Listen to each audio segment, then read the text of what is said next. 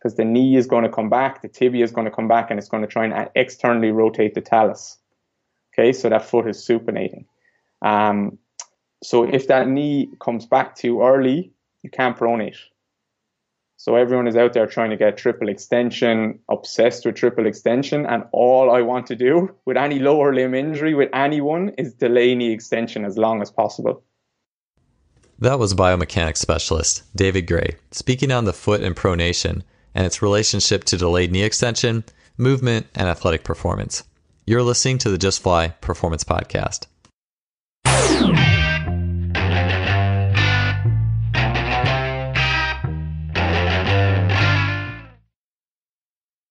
Today's episode is brought to you by Simply Faster.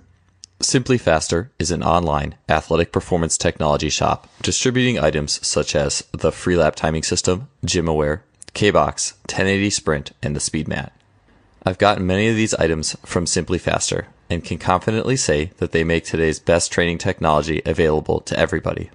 The Freelap timing system has revolutionized both my practices and my athlete assessments, allowing me to look at the 10-meter fly capability of dozens of athletes in a matter of seconds. It is wireless, compact, portable, and incredibly versatile.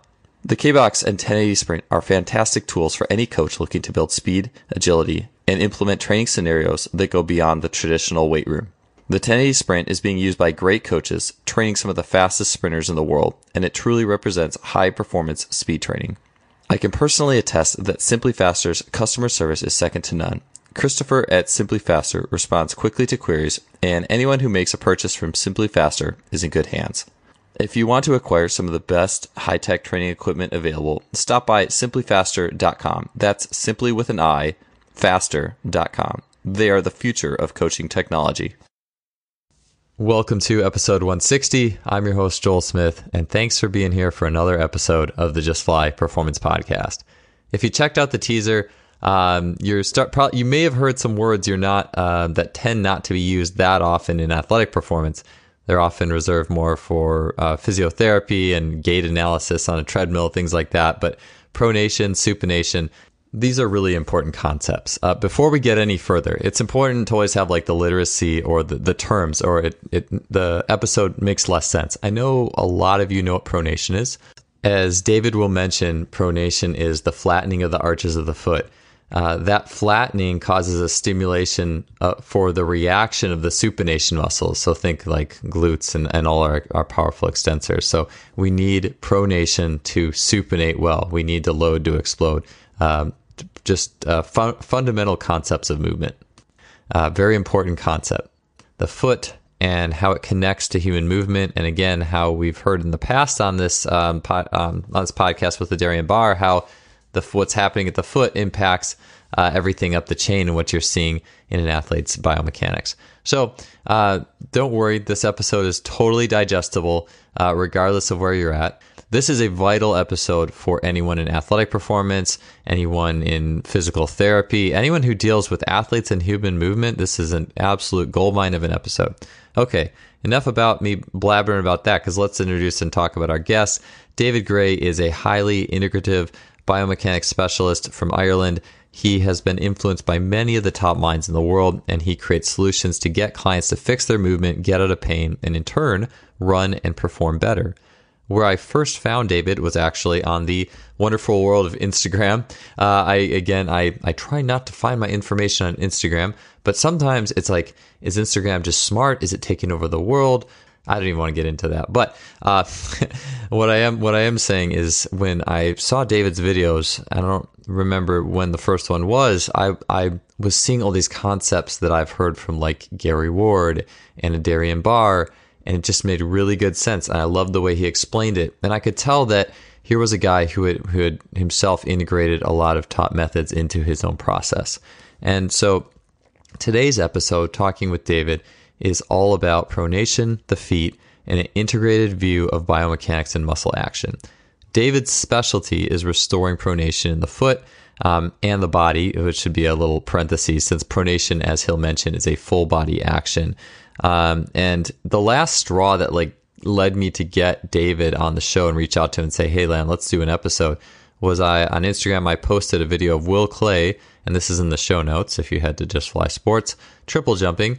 And David left a comment saying, commenting on the pronation and the delayed knee extension. I believe it was something to that tune.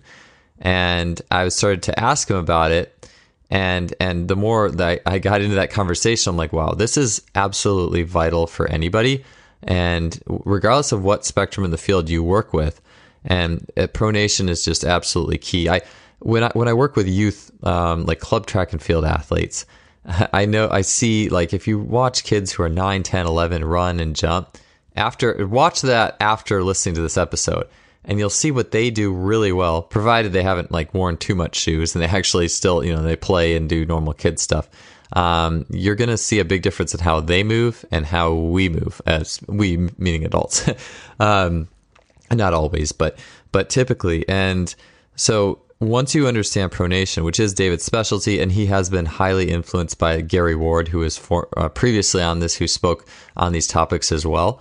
And Gary's the man, by the way. If you don't have his book, What the Foot, it's awesome and has a lot of this type of information there as well. So, but once you understand pronation, it's like you took the red pill in the Matrix. Everything changes. How you see things in squatting, how you see things in sprint drills and running drills and mechanical stuff, and pretty much anything with someone who is like if someone has big weight room numbers and they can't jump, all of a sudden you're going to have a huge reason, a knowledge why, more so than just saying, well, I think you're force dominant, you need to get faster, whatever that means. Okay, I don't want to steal any more thunder from the show itself. So let's get to the show with David Gray. He's going to go at length into pronation, what that means to us as coaches and trainers and biomechanics specialists. He's going to talk about foot differentiation, restoring pronation, his take on the stable mobile joint paradigm, and a whole lot more. Enjoy the show. Let's get to it. So, David, since you are from Ireland, I did want to ask you how many joints, again, there are in the foot as an intro to our show. Yeah, thanks for that, Joel. 33. that very good. You and Robbie, you guys have been practicing. Does everyone in Ireland practice that? Not everyone, yeah, I'm sure. That just comes naturally to us, I think. Yeah.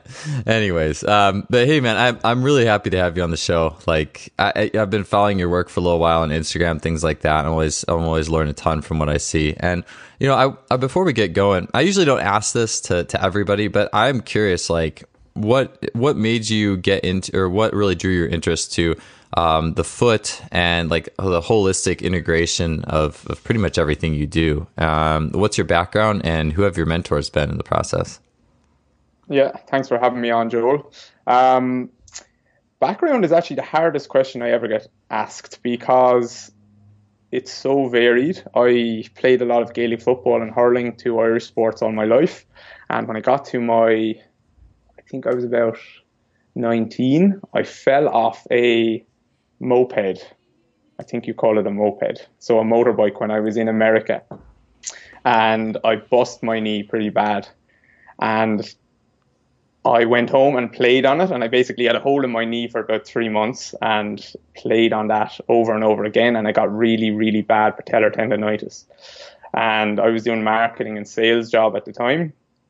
And so I saw like all the best specialists in Ireland, all the best rehab guys, and it was dreadful. Like the advice I was getting was absolutely shocking. So basically over like 5-6 years of having the most chronic patellar tendonitis every day, training every day, and then taking painkillers and anti-inflammatories, I decided I am going to figure this stuff out for myself, or at least try.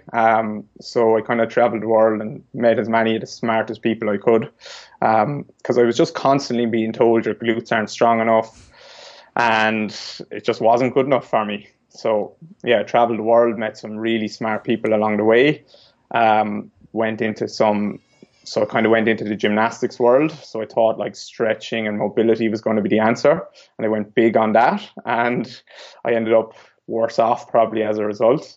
Because I was like, if these guys can move like that, they can't have any pain. Like they must be amazing. So went down the strength conditioning route, went down the kind of physical therapy route. I even went into like Chinese internal martial arts for a couple of years. And actually that stuff is probably some of the best stuff I've come across. So all the breathing stuff, and that's actually what helped my knee the most. It was all basically long isometrics, or not long isometrics, but just isometrics in different positions, trying to relax as much as possible, breathing in the position, and that's what, like, my knee got perfect, and went down. I studied under like Ido Portal. I don't know if you've ever heard of him. Oh yeah, he's the Conor McGregor coach. I got a little bit broken up doing some of that stuff, but I took some good stuff from it again. And then I studied under Gary Ward, who you've had on the show. Because basically the more I did my strength training and that, yes, I felt a little bit better, but actually I felt like I moved worse. So I was trying to figure out what was going on here. So I was feeling better, my knees were feeling better, but I actually moved worse and worse. My movement got less fluid, I felt less elastic. I felt like when I played sport, I wasn't as strong, I wasn't as fast, but my knee felt okay. So I kind of had to, I wanted to find out how I can feel good and move good. So that's kind of been some of my journey along the way. Oh, I love that, man. I love the, first off, you mentioned long isometrics, awesome stuff. But just like the fact that you've been on such an integrative journey, and like the coaches and athletes who are, it all starts with like this journey where the way that the things that were being fed to them weren't working, and you had to figure it out yourself, and going with the smartest people in the world. And yeah, Gary Ward, he's the man. Being on this show before, I've learned a ton from him in his book and things like that. And one of the things I was going to say too, like, just like the modern health system too, like I posted this on, just a screenshot of this on social media. It was like an old Kaiser Permanente, or it's a big health insurance or health group here in the States. And it was like, what to do when you have knee pain. And it's like, this is 2020 almost. And it's like basically rest, ice, and stretch were pretty much the big three things. And I'm just sitting here like, wow, it's like, this is the year that there should be flying cars and like, and yet this is still what advice we're giving people. It's insane. So it's always awesome to talk to someone on the other end who's been through this huge integrative journey. And I'm looking forward to chatting today. Me too.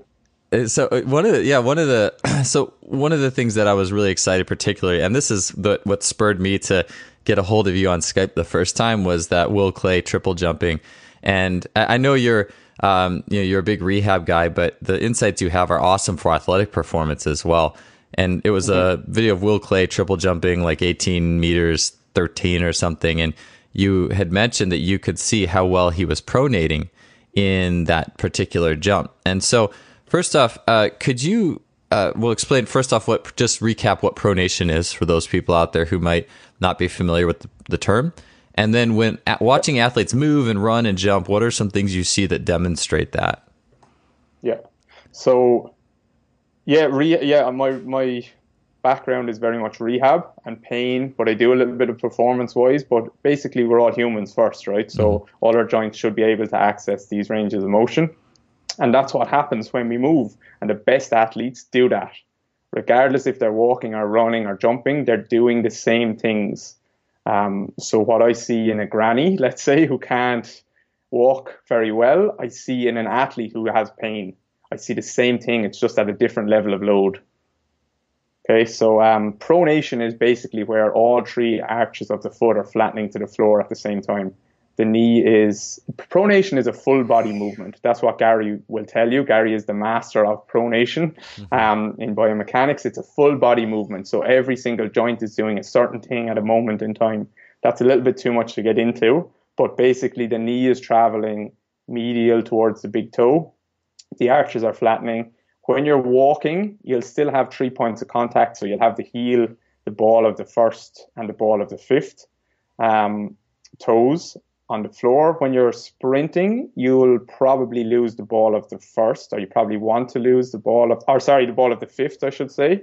You probably want to lose that. But yeah, it's the same thing. The same movements are happening when you're sprinting or walking. So basically when I saw, what was the guy's name again? It was Will Clay. Yes. So basically he was striking as far posterior and lateral as he could. and then he was coming as far anterior and medial as he could. All the way through anterior medial. There was none left. There was nowhere left to go. And the big thing was that he delayed knee extension so long. Like, that knee did not move back pretty much until the toes were off the floor. And that is the big thing. That is the big thing. And it's something I learned from Dave O'Sullivan, who's an amazing physio. And because I was trying to find out how I can get athletes to pronate better. And basically, knee extension would be a supination movement, because the knee is going to come back, the tibia is going to come back, and it's going to try and externally rotate the talus. Okay, so that foot is supinating. So if that knee comes back too early, you can't pronate. So everyone is out there trying to get triple extension, obsessed with triple extension, and all I want to do with any lower limb injury with anyone is delay knee extension as long as possible. Yeah, you and I don't know, does that answer your question? But no, definitely does. Yeah, I'd like to dig into that a little bit too, because what you were saying there, and what my mentor Darian Barr has always taught me, that is like exactly the same thing, but it runs totally opposite to everything else that the sports performance world tends to do. It's like, are you doing, Olympic lifts? Make sure you really triple extend. Are you doing bounding? Or are you doing? It's like this intentional trying to extend these joints. And so if I can kind of reiterate, when somebody doesn't delay knee extension or just extends everything intentionally too early, that causes a release that's more off the pinky toe side of the foot, or you said it's more of a supination based release? Yeah, that's how I would see it anyway, because that knee coming back is a supination type of movement. So you're not pronating anymore as soon as that knee comes back. So yeah, your pronation is done once that knee is coming back, or at least has started to straighten. It's definitely done then.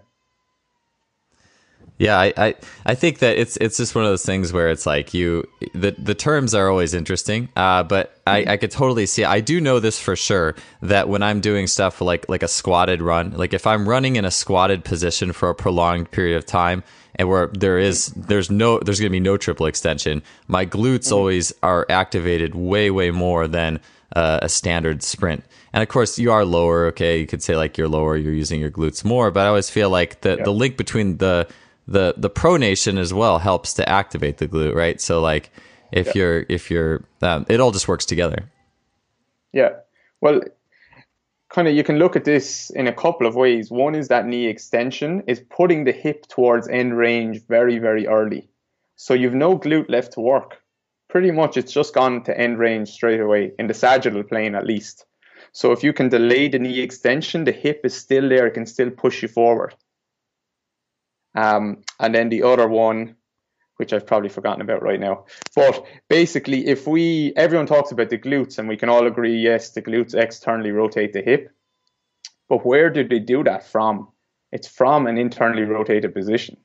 It's not from neutral. So everyone's out there doing their clams, doing their glute activation from neutral to externally rotated or neutral to extended, when really the glutes actually work in life, outside the gym, in every other activity, from flexed to extended, from internally rotated to externally rotated.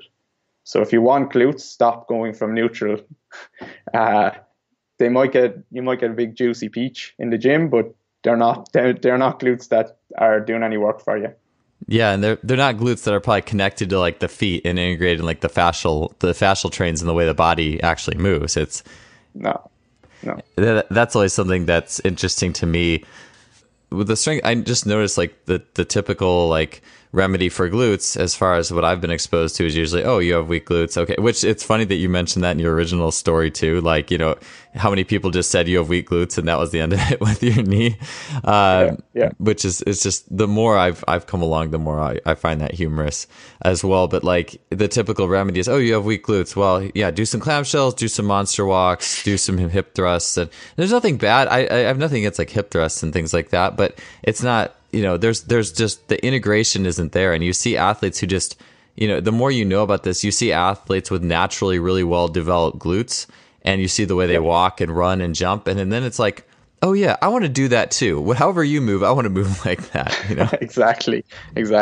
Yeah, and the weak glutes thing, like I went so far down that rabbit hole that I was walking, pushing my knees out. I was squeezing my glutes when I walk, like I was being told I need to squeeze my glutes when I walk, squeeze my glutes when I run, drive my knees out, don't let my foot flatten down. And it made me feel so crap. Like it gave me no choice but to figure out how do I pronate my foot, because it just made me feel incredibly bad. And I see it in clinic with me every single day. And there's a mental block with people towards pronation. They just don't want to do it. They're like, I'm like, just bend your knee, let me see what happens, without saying anything. And it's just going out to the pinky toe every time. And that isn't a recipe for not good glutes and a recipe for joints that feel like crap. Yeah, it's just funny you mentioned that too. Like when you bend your knees, the knee going out to the pinky. I remember, like in the world of CrossFit, there's a really well-known figure or people I've seen who really advocate squatting in a way where the knee goes over like the pinky, basically. And yeah. I remember seeing that same person like doing a vertical jump, and it just looked like they were jumping in sand, like they weren't getting up at all. And I'm like, well, this makes sense. Like you could have a huge squat, but if you jump or move with your knee over your pinky and you don't pronate it at all, it's like you aren't going to basically you're jumping without a foot. It's like you're jumping on a peg leg almost. Yeah. So I've no problem with squatting or anything in the gym. But as soon as it messes up your biomechanics, you're done. You're gone. So you can get as strong and as powerful as you want in the gym, but if that gets in the way of your biomechanics, which with a lot of people it does, it's just game over for you. It doesn't matter if you're an athlete or not. You're messed up. There's something not quite right, and you're going to pay for it sooner rather than later. I would say sooner or later, but usually sooner rather than later. Yeah, no, that's definitely been the case for me. Like I know you mentioned like you were lifting and your knees are feeling better, but like there was just that subtle takeaway from athleticism, right? And it's like, to me, my journey has really led me towards this. Okay, typical strength training cues. Okay, squat, hips back, chest out, on your heels, supinated, knees out, like everything that doesn't happen. When you explode, you pronate and explode. So I'm starting to learn that. And then my journey has been, well, how do I integrate these things back in to the weight room? But as soon as you start telling people that it's okay to have your knees maybe come in a little bit when you squat, people start tripping over that, or like this idea of pronating during athletic movement. And so, and I know you've been through that and mentioned it yourself. So what's your take on integrating like weights and squatting and or deadlifts or hex deadlifts or basic, full body floor based movements, but looking at what the feet are doing and being appropriate with that? Yeah. So it's actually, you just need to, there is obviously a smart way to squat. If you're squatting heavy, you probably don't want to be pronating very much. Mm-hmm. You don't want the knee coming miles inside. You want your joints stacked on top, or your bones stacked on top of each other. So that's not pushing the knees miles out. That's just being neutral, let's say. Yeah. So you just need to look at foot pressures then. Most people are pushing through the heels. You're going to get some glutes, but you're not getting anything else.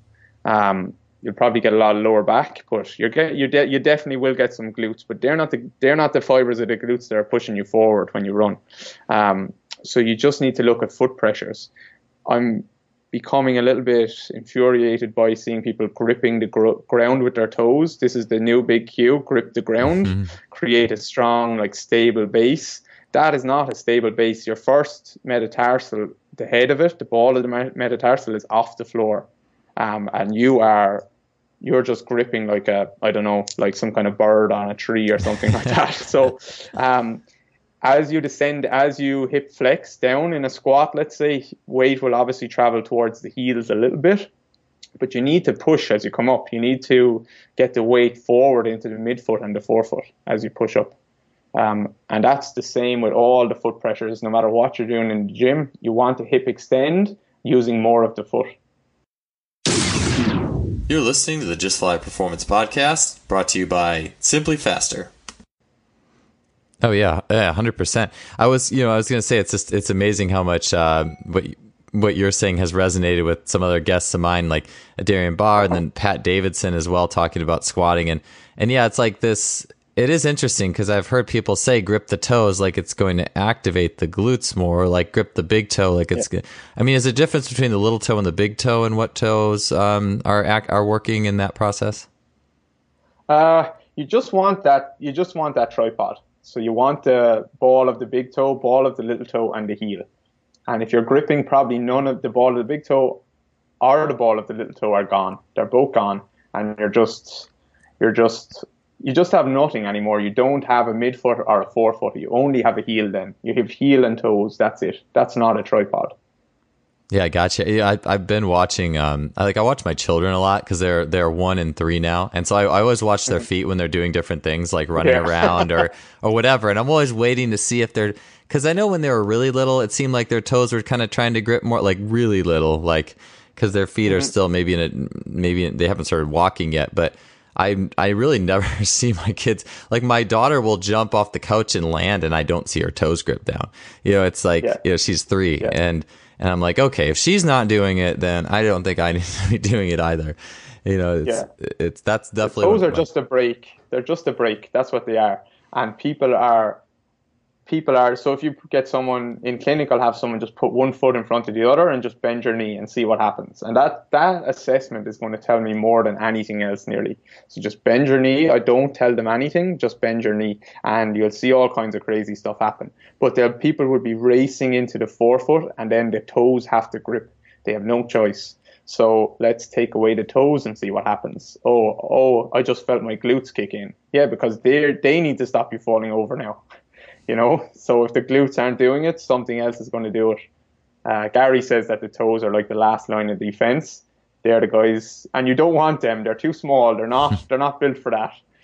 So you stop using your toes as a break. That's not what they're there for. Maybe if you're just standing there talking to someone, the toes might be on and off a little bit, but not any other time.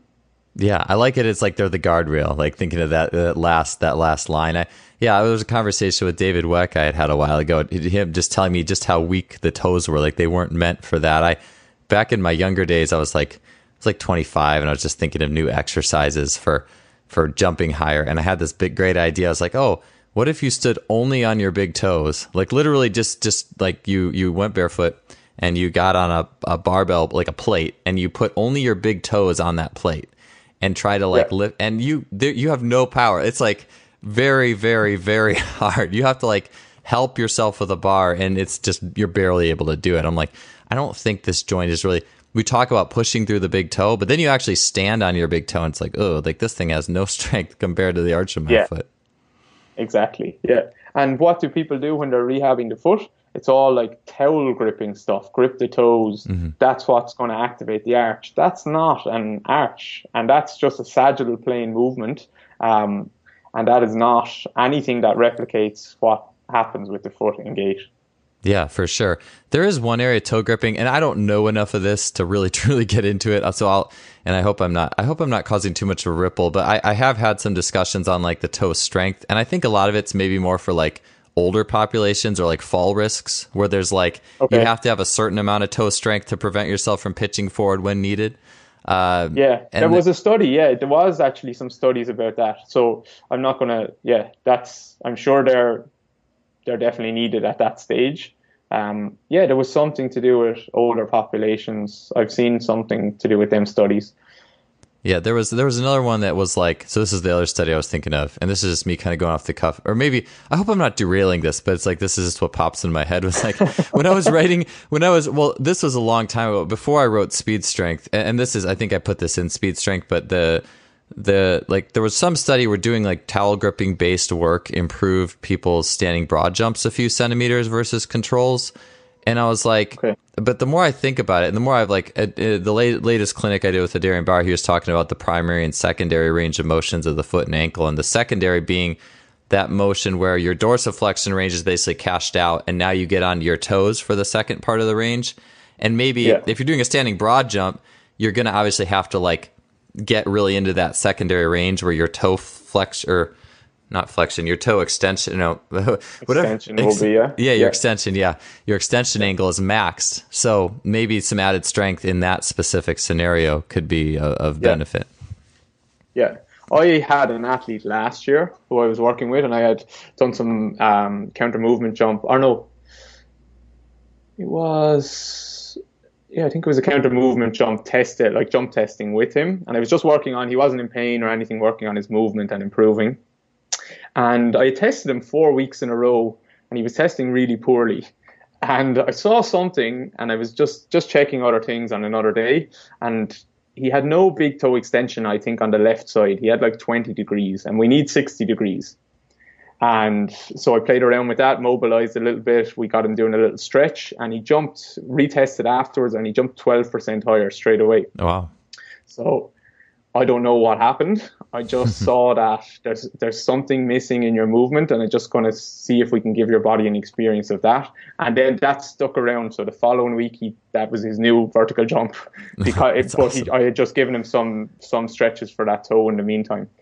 I don't know what happened, but both of us looked at each other without even looking at the Mayo test. And we were like, what just happened? That was good. So then we looked at it, and it was 12% up. So there's something going on there, but you just want them to do their own job and not do the arch's job.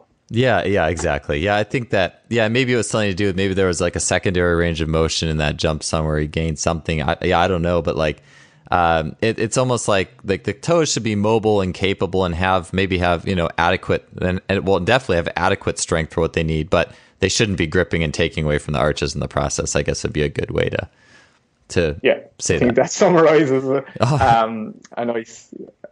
think that summarizes it. Yeah. That was a cool anecdote, though. I always like hearing those things because just to make sense of it. It's like, there is research obviously, but it's like to make sense of the research, you almost need all these little anecdotes and things in there that that can kind of help you find the optimal path. But the last line, I really like that last line of defense thing, and I'll have to keep that in mind when talking to athletes as well. With pronation too, I wanted your take as well on like once athletes, because in that Will Clay triple jump, you could see he had that delayed hip extension, and then when and I'll have to post this in the show notes. So if you're listening to the show, check the show notes. I'll make sure I put that video in. But like when his foot would release, you would see kind of almost like this little like flick of the foot or flick of the ankle. It almost like it signaled that he had pronated. Is there anything like in that load and explode, like basically after the foot leaves the ground that you're seeing or looking for? Because I don't know how to describe it exactly. I think there's a few things that I like an inward flick potentially, but not sure if it's always. Is there anything that you see that an athlete's pronating well outside of the delayed extension? So I don't look necessarily at athletes because in Ireland we don't have much track and field. So we have team sports, and that's my background. So I'm not looking much at athletes who are doing track and field. And so I'm not looking at team sports athletes really who are pronating their foot. I'm just looking at them in clinic with me, or as I'm sitting at a coffee shop watching people walk and stuff. So I'm not trying to, I know you guys like Adarian is teaching people how to pronate when they run or whatever it is. I don't get into that. I teach them how to pronate when they walk or just how to experience a pronation in their daily life. And then they go and run and they pronate their foot. I don't force it on the body, because if the body doesn't want to do it, I'm not going to force it there. So I am just giving people an experience. And it's not that pronation is anything special. It's like, if we look at it like this, it's that I just look at what's missing. So no matter what, I want to give a person what's missing in their body. That might be a frontal plane in their pelvis. That might be extending the spine. That might be depressing the ribs. It could be anything. So I just want to give them what they're missing and the biggest thing they're missing. And when we get that, then I'll give you the next thing you're missing. So it's just that pronation is always missing. So it's not this special mystical thing. It's just a thing that's almost always missing. So it's like having a crick in your neck, and you wake up with a crick in your neck and you can't look to the left for a week. And then that's like pronation, except multiplied by 20 years, right? So when you wake up and the crick in your neck is gone and you can look to the left, you're like, holy crap, that feels amazing. oh, like that feels so good. I can now look to the left. That's pronation. When you get someone to pronate for the first time and they go for a walk, I don't cue them walking. I just say, go for a walk. And they're like, oh my God, I feel lighter. My pain is gone. I feel my glutes are working, my calf, my hamstring. I'm standing up taller. My shoulders have changed, whatever. It's so, yes, I'm looking at more of your videos now and how Adrian is looking at the pronation for an athlete and things like that. And I'm starting to see similarities. And I'm with my athletes, I am trying to delay knee extension, but I'm not telling them to do anything when they run. I'm just training them, and then they're just going and doing it. And then they just feel it because the body has said, yep, that feels good. I'm going to take it. Well, and the body is smarter than me. Yeah, it's smarter than all of us. That's how we all learn. So that's crazy. I think that's really cool how you're saying, like, you just teach them how to pronate, and then they will go run and automatically delay that knee extension. Yeah. So that's all. I'm just trying to give them what's missing. And the only reason pronation is so special because it should naturally happen. The bones are set up to give us pronation. The muscles are set up to delay pronation, or to pull us out of pronation, I should say. So them muscles are getting loaded as we pronate because that's when they're lengthening. And that's when they start to shorten and contract and push us forward. So I just want people to experience that. And the reason I'm so obsessed with pronation is because that's always missing. Always. Yeah, I've really, except in the best guys. I've realized that myself. It's like that's that one thing that squatting, traditional squats and cleans and all that stuff, and even sprinting, if you don't know any better, or you aren't modifying your foot or footwear at all, none of that stuff gives it to you. You have to be intentional and find a different way to go and get it. And then once you have it changes everything. Yeah. But the best athletes are doing that. They never lost it. They just did it. Even though coaches are trying to tell them to stop, they did it. They probably tried to stop it in their training, and then they went out and ran, or they jumped, or they did whatever, and they just did it. So they're the guys that, I don't know, maybe we call them freaks, but they're the best guys. Yeah, 100%. And it's almost like, I think it's much easier to lose pronation than to get it back in many cases. Well, with our current knowledge and level of understanding on the average way we treat athletes, it's much easier to ruin someone's pronation over time. It is, and I see a massive correlation between, like, the more you've done in the gym, the worse your biomechanics are. And I'd probably be slated or lynched for saying that, but the more I see, if someone comes into me and they're a big gym guy, they've been, I squat every day for the last 10 years, your biomechanics are messed up. Unless that guy has gone and sprinted as well, unless they keep sprinting and walking and that as well, that'll keep a little bit of that biomechanics in. But the more you've done in the gym without doing kind of human movement stuff, the less close to ideal that you're going to be. Yeah, I totally agree with that. What you were saying too about like the fixing pronation and then they go out and delay knee extension automatically, like that fits in really well with what Adrian has taught me about, like basically teaching mechanics from the foot up, like sensation of the foot upwards. And because anything else, you're kind of overriding like the ability to let the foot pronate and release. Like everything has to happen upstream in context of what's happening on that ground floor, because otherwise you're just going to rush things or it's not going to happen properly. Yeah, exactly. So if you can change 1 millimeter at the foot, it changes obviously what the knee is doing, what the hip is doing, what the pelvis is doing, every vertebra in the spine is doing, up to what the jaw is doing. So 1 millimeter will mean 1 millimeter everywhere, unless you're not pronating because your hip doesn't want you to pronate, or your spine doesn't want you to pronate, or your jaw doesn't want to go in that position when you need to pronate. So that's a different conversation. Then we need to look at the foot and the jaw, or then we need to look at the little finger that's kind of getting in the way or something like that. So that's a little bit more tricky, but we still at some stage need to go down to the foot.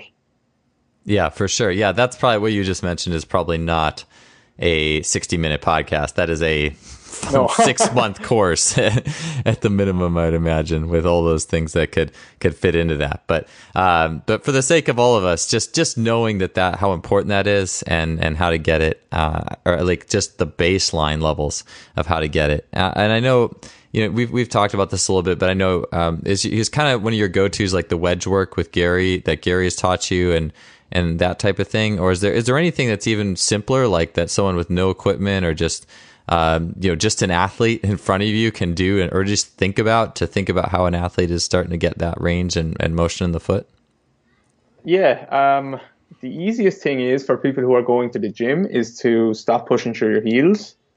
Try and use more of the foot. So if you're in the gym, even if you want to stand up off a chair, just stand up and push through the midfoot and the forefoot, and you'll feel your calf, your hamstring, and your glute. Rather than just pushing through your heels and feeling some of the glute. And that's something, again, that one of the guys I've worked with, Dave O'Sullivan, he's always talking about foot pressures in the gym and hand pressures in the gym. So hand pressures, when you're doing certain things, everyone wants to be on the heel of the hand, and no one can get into like the ball of the knuckles in the fingers. So even you see people doing, like, let's say you're on all fours. Sorry, I know this is kind of off your question. But if you're on all fours, in like a cat-cow position, and if you just put your hands down, get your nose forward so that the weight comes into the knuckles of the hands, and then just twist and see, can you roll from the fifth, the pinky knuckle, into so you're twisting from the shoulders, see if you can come into the second or the fourth, the third, the second, and the first. Can you get the weight into the knuckles? People won't be even able to pronate their hands. It's so funny, they can't get the weight into the first knuckle or the second knuckle in their hand. And that's kind of where you get that would be where you get that protraction at the shoulders and depression at the rib cage, because that's going to try and protract the shoulders for you. And as you know, with the PRI stuff, people can't do that either. So this stuff is all the same thing. It's one thing. So someone with a back problem and a knee problem and whatever, it's just the same thing. But anyway, sorry, back to your question. I like that. You saying that, it's just so cool to see all these like great minds kind of like resonate. I know in the time I spent with Gary Marinovich, who's Marv Marinovich's brother. So the Marinoviches are really big United States based trainers, and their big resonating thing was like, don't grip a barbell. Like everything was hands and feet and like flicking. Like you would, instead of bench press, you would get under like a SuperCat, which is like a pneumatic machine, and just basically flick it and with your fingers and follow through every time. Like it was just hands and feet. Yeah. And I was like, whoa, this is totally different than anything I've ever been through before. But even bear crawling, to bear crawl, you have to use your fingers. You can't like just go on the nubs of your hand. You can, but it would be awkward and it would hurt. It wouldn't feel good. Yeah, so just in the bear crawl, get your nose forward, get the weight into the knuckles, and see if you can get the weight into the first, second knuckles. And you'll be surprised that it's really hard for a lot of people, because we're told to squeeze our shoulder blades back and down. But apart from that, if just for a regular person, let's say just for a mini assessment for yourself, just stand up in a mini split stance, not a big wide stance, and just bend let's say your left leg is in front, you're going to bend your left knee and just feel where the knee goes. And you want obviously your body weight to travel with the leg, and just bend in and out and see what happens. And just see if you actually relax, where does the knee go? So just forget about knee out is bad, knee in is good. Just relax and see where the knee wants to go. And that knee will want to go towards the big toe, hopefully. But because our feet are a little bit messed up, you'll start to see that the outside of the foot is starting to roll up. You can't bend the knee towards the big toe. You're not getting that external rotation at the knee, which is relative movement. You're gripping with the toes, the heel wants to come up. And then it's just, so you can use wedges, you can use a sock, you can just fill space, you can change, you can put, let's say you can't get the ball of the big toe down, just put something under there, bring the ground up to that, and just bend your knee and see how that feels. You're listening to the Just Fly Performance Podcast, brought to you by Simply Faster. Yeah, that's one of the been the biggest explorations on my own end is just working on pronating, and I'm like stumbling along. Like I bought, like even just using different like sensory tools, but it's like when I do get it right, it's like I'll see an athlete jump like an inch and a half higher instantly, and they're like floating, and they couldn't before. I'm like, whoa, like this is cool stuff. David, before we get too much farther, I do want to get through some of these other ones. And you talked to me before about differentiation in the foot. I think this was a big Gary thing as well, but like how the forefoot and rear foot will work in opposition. Could you explain a little bit about that is and how we can, I mean, I'm assuming training pronation can help that, or can you just give me some more details in that area? Yes, so they work in opposition. So let's say you're in the same position, you're going to bend that knee.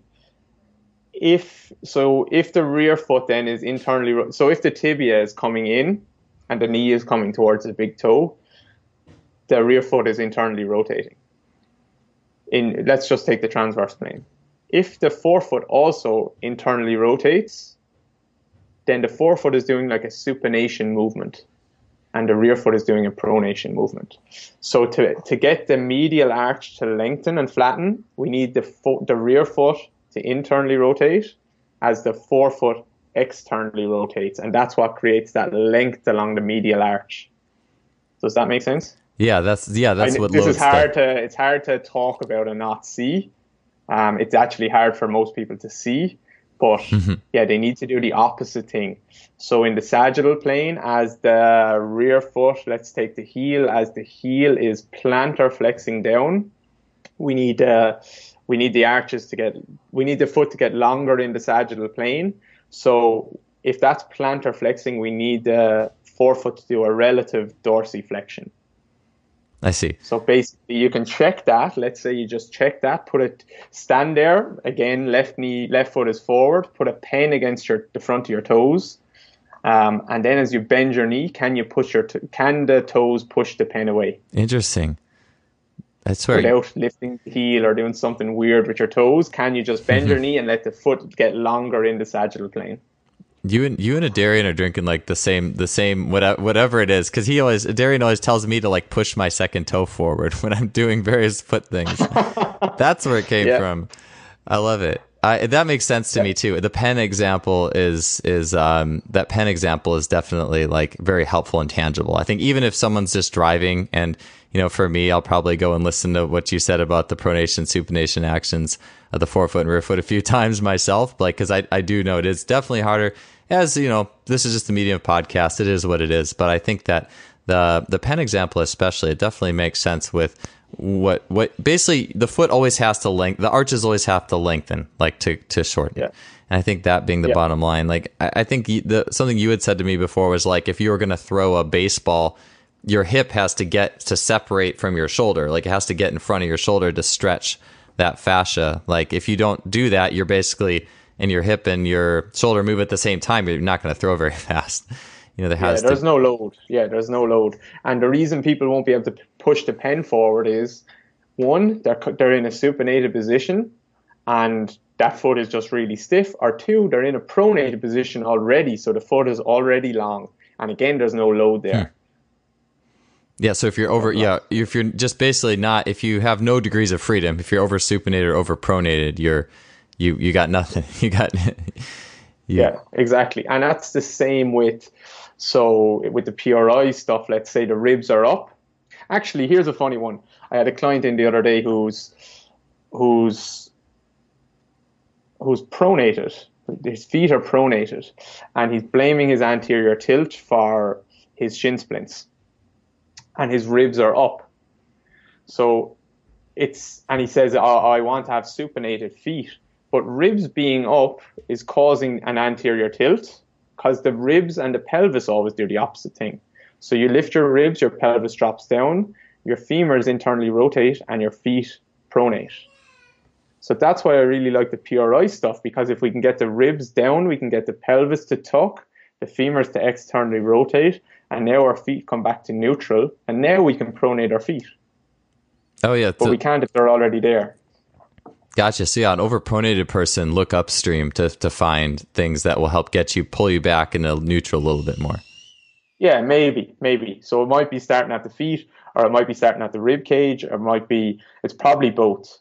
Actually, Gary might say that you need to give them more anterior tilt so that the tissues experience a lengthening and then a contraction, an eccentric contraction, and that will bring you back to a posterior tilt.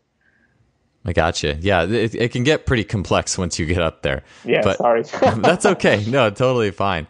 I mean, I've taken some PRI stuff, and I think it's all really interesting to me, especially too knowing where to go if something you're trying isn't working on the lower end, or at least knowing that it could be something else upstream. I think is important. David, one last question or area I wanted to get to today was the idea, and I know we talked about this on Skype before a little bit ago, but like the idea is on the stable mobile paradigm. So stable knee, loose or flexible ankle, flexible hips, stable low back. Like that whole thing as you go throughout the chain of each joints alternating in stable and mobile patterns. What's your take on that? And is there any updates to that kind of thinking? I'm not a big fan of it. I know and respect people that use it, but I'm not a big fan at all. Every joint needs to move. Everything needs to move. So putting a label on a joint saying that needs to be stable and that needs to be mobile doesn't help. Because what if the mobile joint, the joint that you're calling mobile, needs to be stable? And what if the stable joint needs to be more mobile? What if it's not moving enough? Or what if so it just doesn't help. It doesn't help at all. I saw a graph the other day. I don't know, do they include the foot in that? Do you know? I was actually just trying to think. I guess if the ankle's mobile, well, you'd have to say the foot's locked. I don't know. Yeah, I don't know. I don't know if they had the foot in there or not. Yeah, so I did see a graph the other day. I think it was on Instagram. And the graph showed that the foot was stable. And that's just insane. Like, you can just throw that in the bin straight away. If you go for a walk on the beach or go for a walk in nature, every single step you take, that foot is landing on a different stone or whatever. It's literally a mobile adapter every single step you take. Now, it has to be stable as well. So that's the perfect example, actually.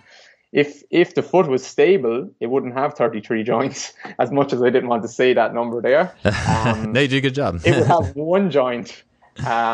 So that applies to every joint in the body. It all needs to move as much as it needs to move.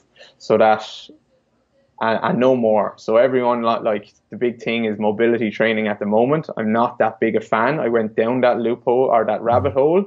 I just want you to have enough of everything. And what if that stable joint needs to move less? Then does the stable, or what if that stable joint needs to move more? Then does that putting that label on it help us? Yeah, and I couldn't agree more with, especially like looking at the foot.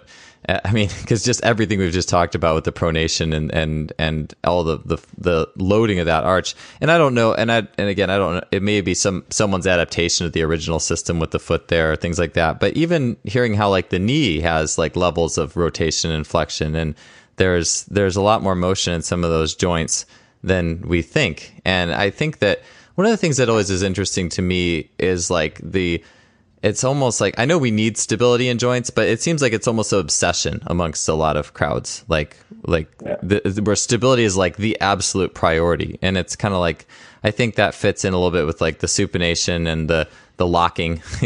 You squat with your knees out and supinate through the heels, and you eventually get more locked out in a lot of ways. And so it's like we almost become over obsessed with stability. It's important to be stable for sure, and joint centration, all that, but it's also a little double-edged sword when it comes to, like you said, when you do all that lifting, performing to your best as well. Yeah. So for the knee, for example, if you bend the knee and that goes towards the second toe, there's only sagittal plane movement at the knee. If you bring it towards the big toe, there's now sagittal and transverse plane. So the knee will end up in an externally rotated position because the femur will go further than the tibia. And sorry, now that's a bit much, but basically you're going to get transverse plane load, so rotational load in the hamstrings and the glutes and the calves. And if you look at a picture of them muscles on any anatomy chart, you'll see that they are there for rotation, very much so. So yes, if you don't understand the anatomy, this isn't even opinion, this is just anatomy, this is biomechanics, how it should work. So yes, you want a stable knee and yes, you do want a stable knee. When that foot hits the floor, if you're sprinting, you want that knee to co-contract hard. But there's still a little bit of rotation there. Yeah, for sure. It's subtle, but it's not like a total law. Like this is a fixed and locked up joint. And I think the more we know about, like you said, anatomy, going back to that, I think the more that can kind of help us navigate biomechanics and related training. One thing I think you mentioned co-contractions as well, and that's something I've been interested in. I know we don't have a whole there's not I don't have a ton of time left, but you had mentioned getting proper co-contractions, and co-contractions is kind of like one of those buzzwords. It's kind of a bigger, fancier word for a lot of like the up and coming stuff in sports performance. But what are you looking for in like on the level of co-contractions in people? I mean, it's a really general question, but like just fitting in with basic movements that people are trying to do. Could you give us some general examples of that? Yeah, so pain-wise, and the pain science people, I don't want them to kill me. Yes, pain is a biopsychosocial thing, and I look at all that stuff, right? But we're just talking about biomechanics today more so. Pain-wise, you'll see a lot of knee pain. That it's just the same thing. The knee is snapping back. There's knee extension happening too soon. So they have no hip. They're just using all quads, and the knee is taking all the eccentric load. So movement-wise, that's all I do. Most of what I do, apart from training pronation, is just to delay knee extension. So if you push through your midfoot and your forefoot, let's say squatting, that will actually delay knee extension. And you get a slight little co-contraction at the knee, and then your hip can do work. Does that, I don't know, can you... Yeah, I can't. It's similar to everything that Darian has taught me. I keep bringing him up, but again, I just love how many correlations there are here. But like the idea of when you're accelerating in a sprint, you need the quad. It's almost like the quad and hamstring stabilize the knee so the glute can push. Something like that. It's probably a little bit of a reductionist, but basically along those lines where those muscles have to co-contract to delay knee extension, and then the glute can do its job. Yeah, and you get Achilles then too. You get Achilles doing the right thing as well then. So you like all your tendonitis. Like I went big down the isometrics, which I know we've spoken a little bit about. I don't actually use that much isometric holds anymore, because if I can just find out why the tendon, whatever tendon it is being overloaded, then I don't need it anymore. So I just give the movements back that the body is crying out for. So why is that tendon being overloaded? Yes, the isometrics makes the holds make the tendons feel amazing. And yes, they might be valuable for someone, but let's find out why the tendon is being overloaded. And then we don't need to do the isometric holds anymore. We just start to move better. Yeah, there really should be a place where you can get away from those, like it's always that two-headed approach. Isometrics help you feel great, but then everything that you're doing is like, well, let's get to the source of all this. Let's get to the reason why this is hurting. So you can just move and play and be like an animal doesn't need to do isometric holds. It just moves properly until, Well, you can have both. You can have both. Like you can obviously have both, but that's where I'm at. I haven't had to do an isometric hold for my knee in 3 years, let's say. I just don't need to do it, and every day I just look at my biomechanics. I check in with my body for a few minutes, and I just keep it kind of barely improving, like millimeters how I move, or not millimeters over months, let's say. But then the tendons feel perfect. So I've had the Achilles problems.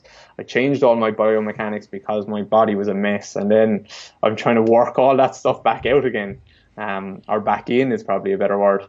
And the tendons, I don't need to do much isometrics anymore. Yeah, it's a perfect way to put it. Apart from training, so I might sound like I'm contradicting myself in terms of I'm looking for co-contractions, but I don't need to do the big long holds anymore. Yeah, because you're co-contracting correctly. Like if you move correctly, then you don't need to do that stuff. It's just it's. I definitely think it's the goal where I think it's awesome that the sports performance field is finding these means and training adaptations like the isometrics and some of the related work there that's helping get people out of pain. But at the end of the day, Like I always felt like that rabbit hole certainly goes farther into the biomechanics behind it all. And I think it's easy to pick one camp or the other too. Like some people just hold to the strength. This is good enough. This is fine. This is working. But then, and some people will be all the way on the other side. We just needed to do more, mechanics. But it's like at the end of the day, some blend of both I think is optimal for getting people where they need to be. Everything works, right? Yeah. So it's just finding that blend. Yeah, 100%, man. Well, David, thank you so much for being on the show today. I learned a ton from you. It was awesome to talk. I hope we talk again soon. And have a good evening over there in Ireland. We'll and good job too. I was very impressed with the 33s. Yeah, yeah, it's brilliant. Thanks for having me on, Joel. I really enjoyed it, and I love seeing all your stuff. And love the podcast. So it's been really good.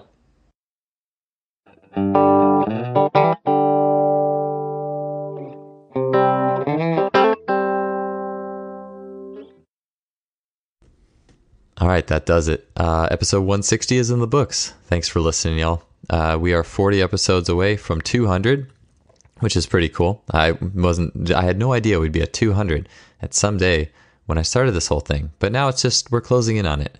Speaking of 200 as well, it was my goal for 2019 that we could get up to 200 ratings or reviews on iTunes or Apple Podcasts. And so if you have an iPhone and if you're in that universe and want to leave us a rating or review there, I would really appreciate that. If you do have an iPhone, that's pretty cool too. And however you could review the podcast, I would appreciate it. Even you just listening, I appreciate that. So thank you for everything. Okay. Before we leave, I definitely have to thank our sponsor, SimplyFaster.com, suppliers of high-end training technology. They have awesome stuff in their store.